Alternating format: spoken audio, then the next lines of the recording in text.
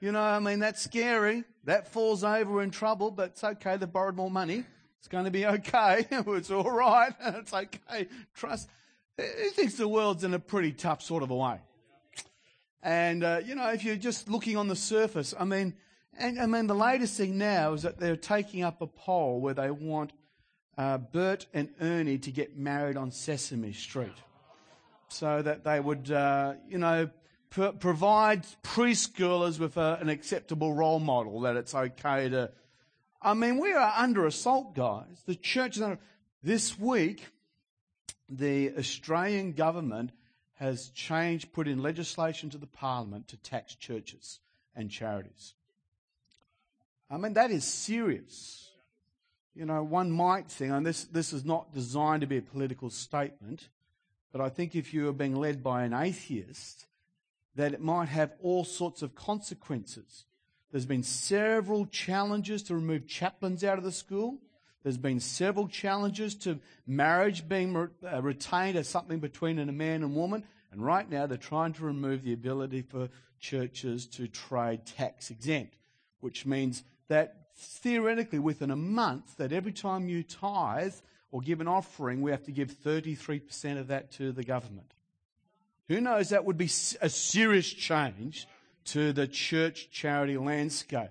So the church is under fire for multiple reasons, for multiple sources. And I think it's a day and age where we really do have to become good at spiritual warfare. And we've been doing a series on it that we've stepped through the armour and we've looked at it all. And this morning I just want to actually try and pull it all together in a short space of time. And to redirect it, because we've understood now that the armour is actually an allegory of something that we ought to do. It's a wonderful picture, isn't it? Yeah, it's exciting, you know, when you see the sword and you see the helmet and the thing. It's a wonderful metaphor. It's a wonderful verbal picture, but it is designed so that we would change something. And here's my incredible challenge. I've been preaching for almost 30 years. 30 years. Is my Twitch showing? 30 years. And I am really, really bothered by the thought that sermons don't change anybody. I'm really bothered by that thought.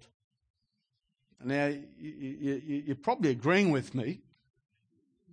I mean, there's been some bad sermons I want to throw up over. Sermons don't change much at all. If you've come to church this morning with a problem, it's unlikely that the sermon is the answer. God is the answer. And sometimes there's a big gap between the sermon and connecting to the God that the sermon is meant to point to. And so I am incredibly passionate, if I can use that word, about helping us get into changed behaviour. If I preach a whole series on prayer and no one prays anymore or changes their behaviour, then really what's the point? You've wasted your time, I've wasted your time. What is the point of consuming sermons and nothing changing? You're looking at me a bit strange, okay? Looking at me a bit strange. So do we all go home now? The Bible has said, though, that God has chosen the foolishness of preaching, and I feel very foolish, the foolishness of preaching to actually present that great message of life change and stuff.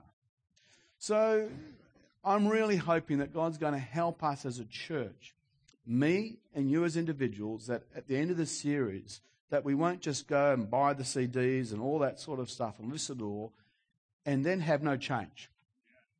Because if we haven't adopted any change in that, we've wasted our time. So, look, there's a God factor, which I'm always looking for, praying and fasting, God come, do that supernatural thing. And I still don't know, after all these years, know where the line is between my personal responsibility to hear and obey, and where it's God's responsibility to almost pick me up by the scruff of my neck and make me do something. I've yet to figure that out. But when you look at the whole metaphor of spiritual warfare, once you've put on these things of the armour, the breastplate, the sword, all these things, the Bible then goes on to say that you are then to pray in all circumstances in the Spirit. So here's the bottom line, guys. Here's the big idea. Spiritual warfare is all about prayer. It's all about prayer, praying together in different ways, in the Spirit, in all occasions. If you want to win in life, you've got to learn how to win at prayer. If you win at prayer, you win at life. Does anybody know what a Sloydian flip is? A Sloydian flip. A Sloydian flip is a spoonerism thrown into a Freudian slip. Freudian slip, of course, paraplex is an error in speech or memory where we have this situation where we end up saying consciously something that subconsciously. No, we end up confusing and expressing what we really think of. One of the famous Bushisms, George W. Bush, said on one occasion, our enemies are innovative and resourceful, and so are we. They never stop of thinking of new ways to harm our country and our people, and neither do we. And before we're too hard on George W. Bush, I'm always amused by the church who put out the sign out the front, this church loves hurting people. Oh, that might be a Freudian slip. So we end up with these sorts of things where out of our mouth comes something which is in our heart. And Jesus was very clear about that, didn't he? He says that it's out of the heart that the mouth speaks.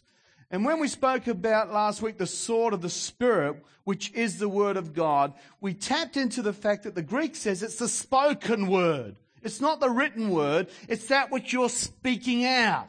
So when the sword of the Spirit, the only offensive weapon that you have, you could be fully defended and you're not going to get hurt much. But if you want to win, you do need an offensive weapon.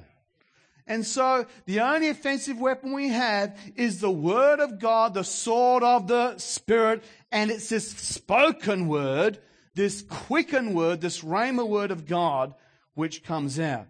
Ephesians chapter 6 verse 17 says, take the helmet of salvation and the sword of the Spirit, which is the Word of God, and pray in the Spirit on all occasions with all kinds of prayers and requests. With this in mind, be alert and always keep on praying for all the saints. So it's praying in the Spirit as well. And I don't want to go too deep in that because time's very much gone, but it's not praying in the mind and it's not praying in the soul. They are different things. You can pray with the mind and you get all sorts of things happening, and you can pray in the soul, but praying in the Spirit is where the victory is won.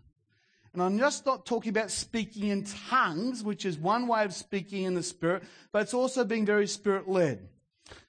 I want to talk to you about a very simple metaphor based on Matthew chapter 17. For the sake of time, I won't go into the whole text. But it's the story of the transfiguration of Jesus. He takes Peter, James and John up to the mountain top, and while he's there, he's transfigured before them.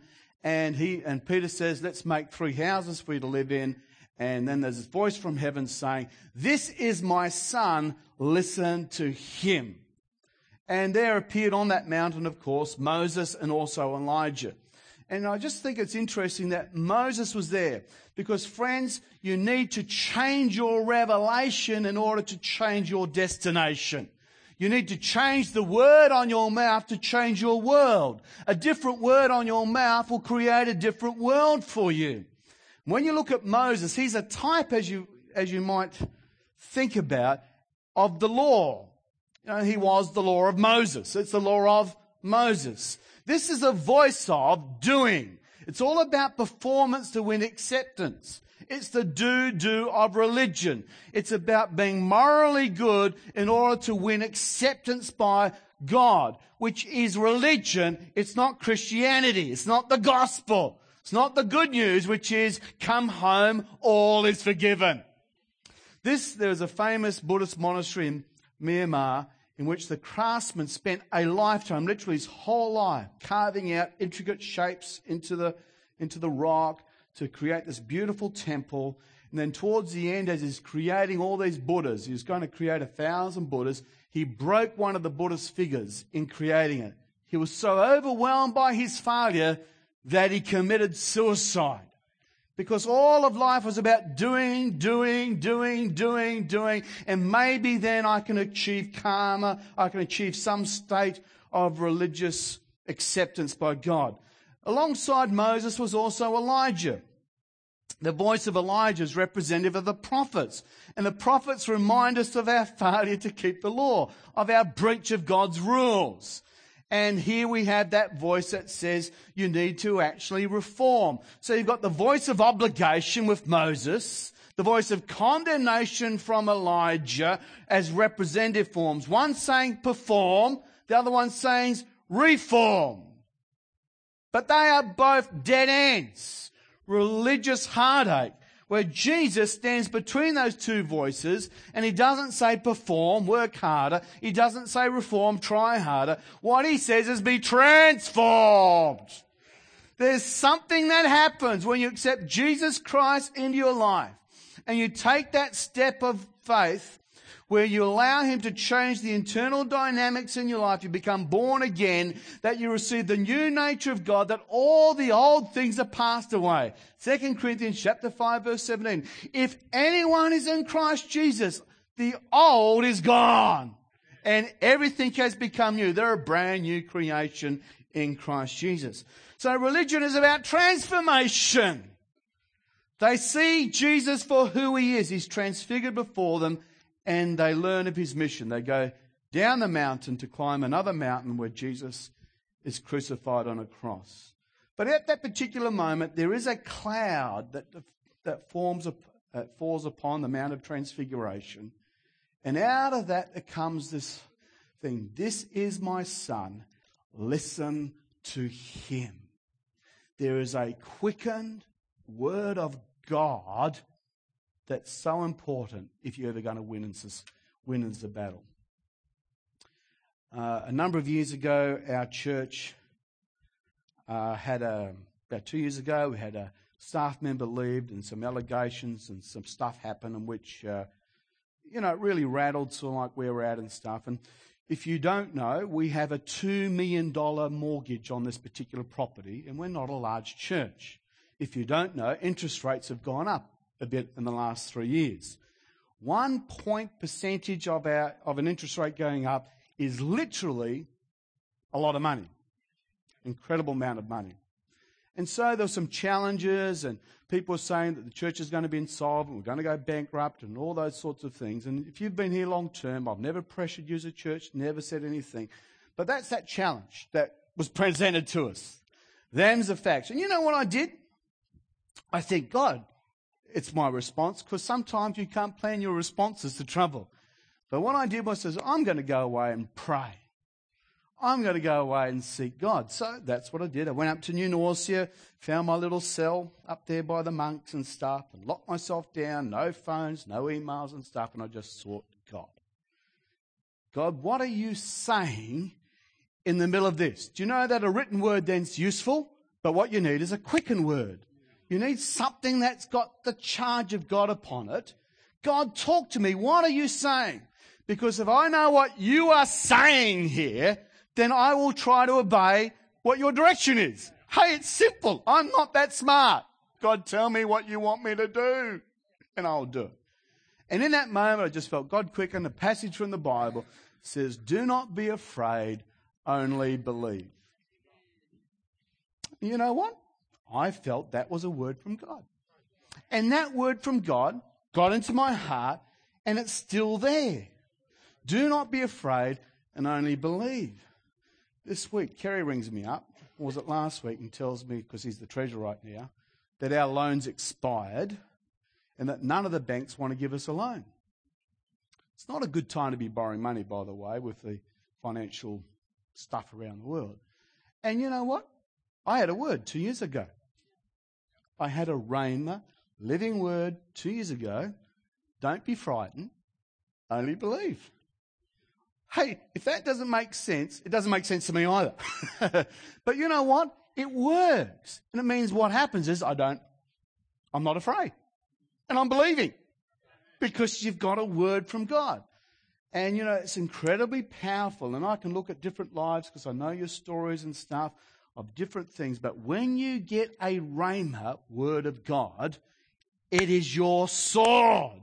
It's the word of God. And you need to put it on your lips. And out of that comes breakthrough. That's where you drive back the enemy because it's now then your weapon.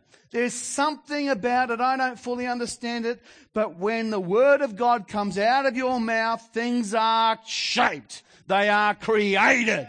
When you speak out doubt, you get doubt. If you say, I can't, well, you can't. If you say, I can do all things through Christ who strengthens, just maybe you can do all things through Christ who strengthens. But your words will determine your world. If you don't like your world, then change your words. I thought this morning as I was praying, dear God, I would love to anoint the tongues of everybody in church this morning. We'd have an altar call for the anointing of tongues. But I thought, even if I use peppermint oil, the thought of going down and touching everybody's tongues may not be particularly off-putting for me, but might be off-putting for you. But it's true. Friends, I'd love to say that there is a magical prayer that you could pray. There's a CD, there's a conference that you can go to. But I'm going to tell you the brutal honesty. If you do not change the words on your mouth, you will not change your world. The Bible says in Proverbs chapter 18, verse 21, that there is the power of life and death in the tongue. I like what the Message version says. The Message version says this: words kill and words give life. Poison or fruit, you choose. Guys, what do you want to eat in your life? Poison or fruit? We get to choose. Their words can kill and words can give life. And what I'd love to say to us, may God give us the ability to like people with the words that come off our mouth, rather than death people and kill them and disappointment. I tell you, there's enough people out there going to tell you can't do this and you can't do that. They're going to steal your dream, steal your destiny, tell you what's wrong with you. You need to be a different shape, a different education, a different background. Well, I want to tell you, I want a world that's formed by the Bible that says that greater is He that's within you, that there's nothing that can destroy you, that if you will stand and stand and stand, and having done everything, stand and take up the shield of faith, you can quench all the attacks of the enemy and take up the sword of the Lord, which is the word of God, the Spirit charged word on your mouth, and you will win. You are unstoppable. You are a sermonator. You can go and you can change the world by the words that you say. And there is no other way to win at warfare. It's not going away to the right mountain and having the right formulas. It's about getting yourself built with the truth in you and then the specific truth of you on your lips. And say it. Say it. Say it. One of the difficulties if you stay at the same church for long enough, they get to know all your stories. So some of you heard this story before. I can't help it, it's my story. I only have my story. I could use some of your stories, but that might breach your confidences and stuff. But in my first church, many, many years ago, last millennium it was actually, that's how old I am now. I got a phone call about 3 o'clock at night, might have been 2 o'clock, it was very early in the morning, by a lady saying, my partner I'm living with, they weren't saved, has been drinking for 3 days, had an alcoholic background, and is now intending on something very dangerous. Had an argument with his boss, and this man who'd been drinking for the 3 days had been smashing bottles, and had a loaded shotgun on his lap, and he was saying he was either going to shoot himself or shoot his boss. And so I was asked to go and help. Now, I was young and silly in those days, so I went. Now I'm just old and silly. Now I'm just old and silly. So I get in the house was over at Mundajong. I passed it in Rockingham. So I'm driving to Mundajong. It's going to take me about 20 minutes. Well, what do you pray? God, I hope the car breaks down. I hope I get a flat tire. What do you pray? Well, I'm glad I'm Pentecostal, because when I don't know how to pray, I know how to pray. And so God's given me this other language. So I started to pray in my heavenly language, not having any conscious understanding what I'm saying. As I'm praying that, about 15 minutes into my drive and prayer and crying and sweating and fear and all that sort of stuff, but praying, I want to tell you something happened here. And I knew that I knew that I knew that I knew that something had happened. I just knew it.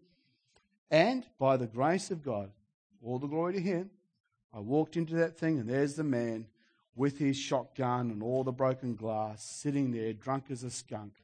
I walked in there, take the shotgun off him, and within about half an hour lead him to the Lord Jesus Christ. Now that's pretty good, isn't it? God's really clever. I'm not clever. He was clever and stuff. I wouldn't do that anymore and stuff. Well, maybe I would. I'm still silly. It's just an example, though. That's how warfare works. If I'd got into fear or into the mind or into the soul, then there would have been no opportunity for victory. But there was victory there because I did what the Bible said. There's another occasion, I don't know if you're aware, but my wife and I, for many years, struggled to have children. And so we got married very young. I was 21 years of age, and my wife had just turned 18. And she was a very young 18-year-old. And we got married, and we had some interesting times adjusting. Not that you would have had any interesting times adjusting. Surprisingly, we fought mostly over religious issues. I thought I was God, and she disagreed.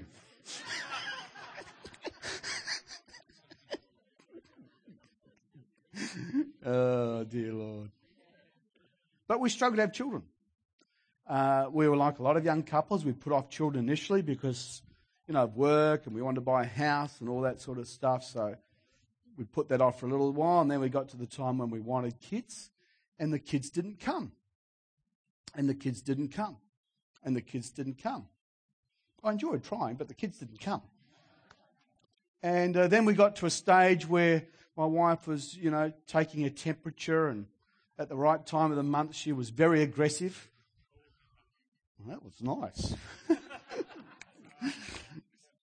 Anyway, too much information. Because she wanted babies. She didn't want me. She wanted babies. Okay. So babies. And here we are. We're at Bible college and all the rest.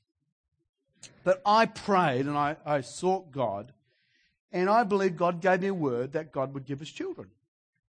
A specific promise from God that we'd have children. But what we also did is that in our little home over there in the Blue Mountains at Bible College, we actually created a baby room. We bought a cot.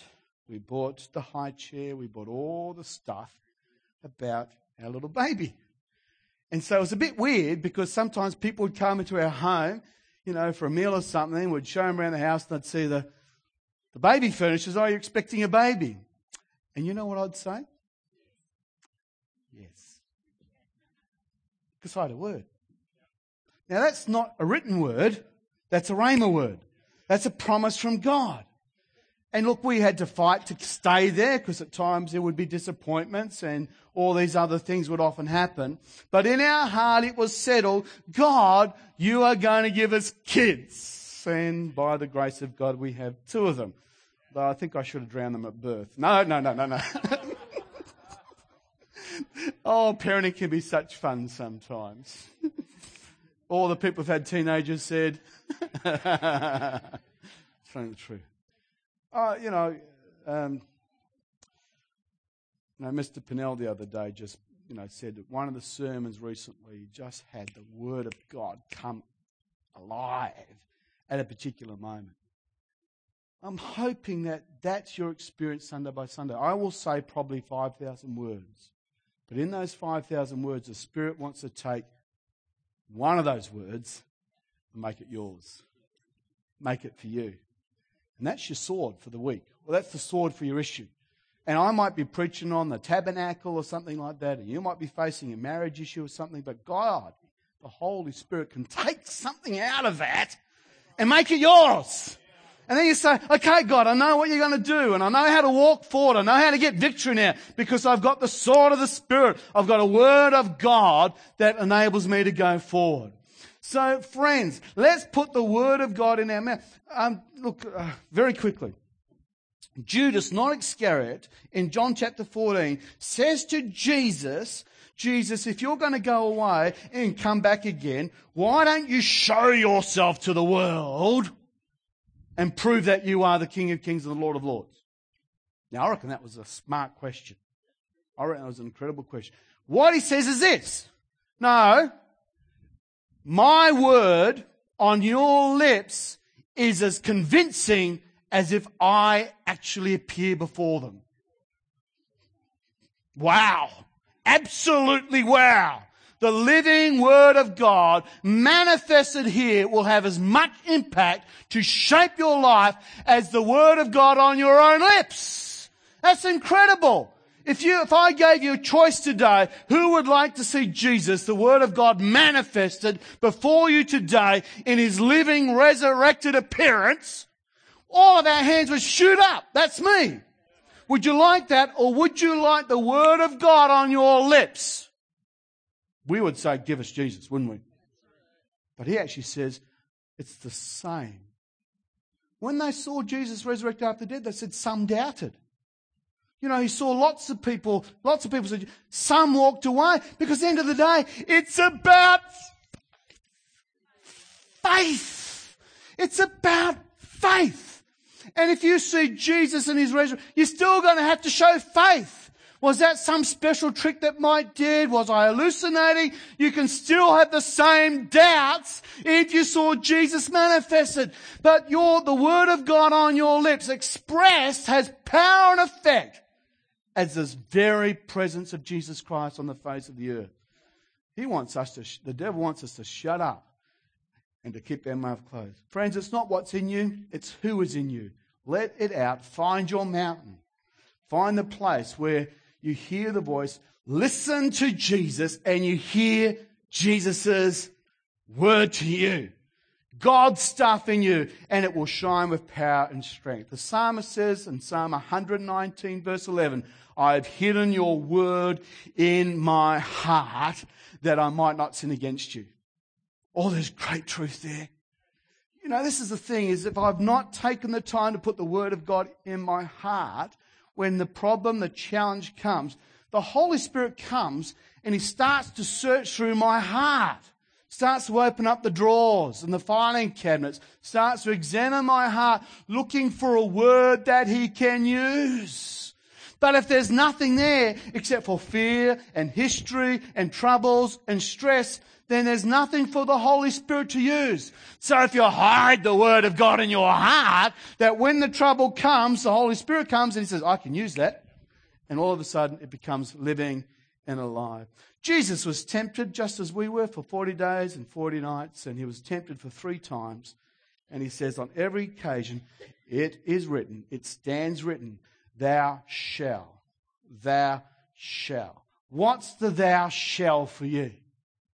What's the personal decision? I will do this. I will. What's the quickened word of God for you? In those 3 different temptations, Jesus said, I will only live on God's living word. I will not twist God's word for my benefit, and I will value God by putting Him first. Thou shalt worship the Lord thy God and Him alone. Let's stand. Shall we have the musicians up, and we're going to close. Thank you for gathering to God today and God's people. I appreciate that, the investment of your time. It's an emerging trend in the Western world where people go to church less and less. And wondering why the kids drift, wondering why life is changing around them. So thank you for being here. Maybe you don't know Jesus Christ in a very personal way. And for many times I would actually say to people, look, we don't want you to join a church. And, you know, that's true. One way we don't want you to join a church. But it's also very true that becoming a Christian means that you've got to join a family. The whole gospel is about, the good news of Jesus Christ is about coming home and finding that you're adopted in a family. That there's a place for you. And all has been forgiven. You remember the story of the prodigal son? Runs away, lives a wild life, all that sort of stuff. And he came to his senses, and he came home to a family. God the Holy Spirit, God the Son, God the Father is building a family that will live together forever and ever and ever. And there's a place for you. Hallelujah. Isn't that great? There's a place for you. But you're going to have to want to come. You're going to have to want to say, I'm returning home. I've come to my senses. Maybe you could just give us a moment of privacy. And if you don't know Jesus Christ, your own personal Saviour, and you'd like to accept the great sacrifice that He did, if you understand that He died that you could live, that He gave up that you could win, that He took the pain and the suffering for the punishment of your failures upon His own life. And you're prepared to let that exchange happen and receive the miracle of eternal life. Say that you're sorry and come home to the family, then you could do that this morning. Just while every head's bowed and just a moment of privacy. I want a few, if that's you today, and say, Pastor, I believe God's spoken to me today. I want to get my life right with God. Will you pray with me? We are not going to call you out the front. We're not here to make a spectacle of you or to make you feel embarrassed. But we do want to give you that opportunity to receive the gift of eternal life. God so loved the world that He gave His one and only Son, Jesus Christ, that whoever believes on Him should not perish, but have everlasting life. If that's you this morning, you just slip your hand straight up in the sky, put it down again. I'll see it and we'll pray with you to receive the gift of eternal life. In Jesus' name. If that's you, be brave. Conquer your fears. Say, Pastor, pray for me. Thank you, Lord. Thank you, Jesus. And I actually want to pray for people today. Your worlds are in a mess, or that God's just spoken to you about the whole area of taking command over your tongue. I want to pray with you this morning. James says, whoever can tame their tongue can tame their whole life, can tame the whole body. And I really believe that this is biblical truth, that you can actually build an entirely different direction on you. It will help you win in health, finance, relationships, ever. I want to be able to give you the sword of the Spirit this morning. And if God's spoken to you, can you just slip up your hand just very quickly? Yes, God bless you. God bless you. God bless you. God bless you. Yes, yes. Put your hands down. Yes, God bless you. God bless you. A lot of people. Yes. Fantastic. And we're going to just pray now. We need a miracle now. God help us. God help us, dear God. Lord, I apologize to you. Lord, some of the things that have come off my tongue, Lord, has just been negative, full of fear, Lord, raw sewage at times. And Lord, I so apologize because I know, Lord, that poisons my life and it poisons the people around me.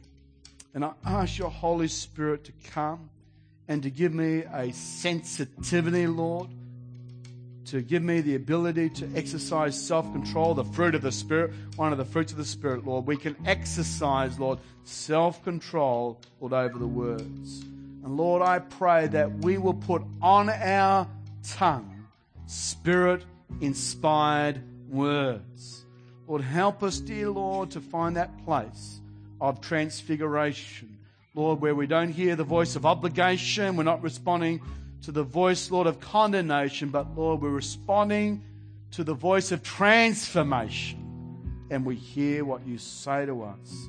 Even now, dear God, I pray that you would speak and that your servant listens. I'm just going to pause for just a short while. Can you just raise your hands, just form a little funnel?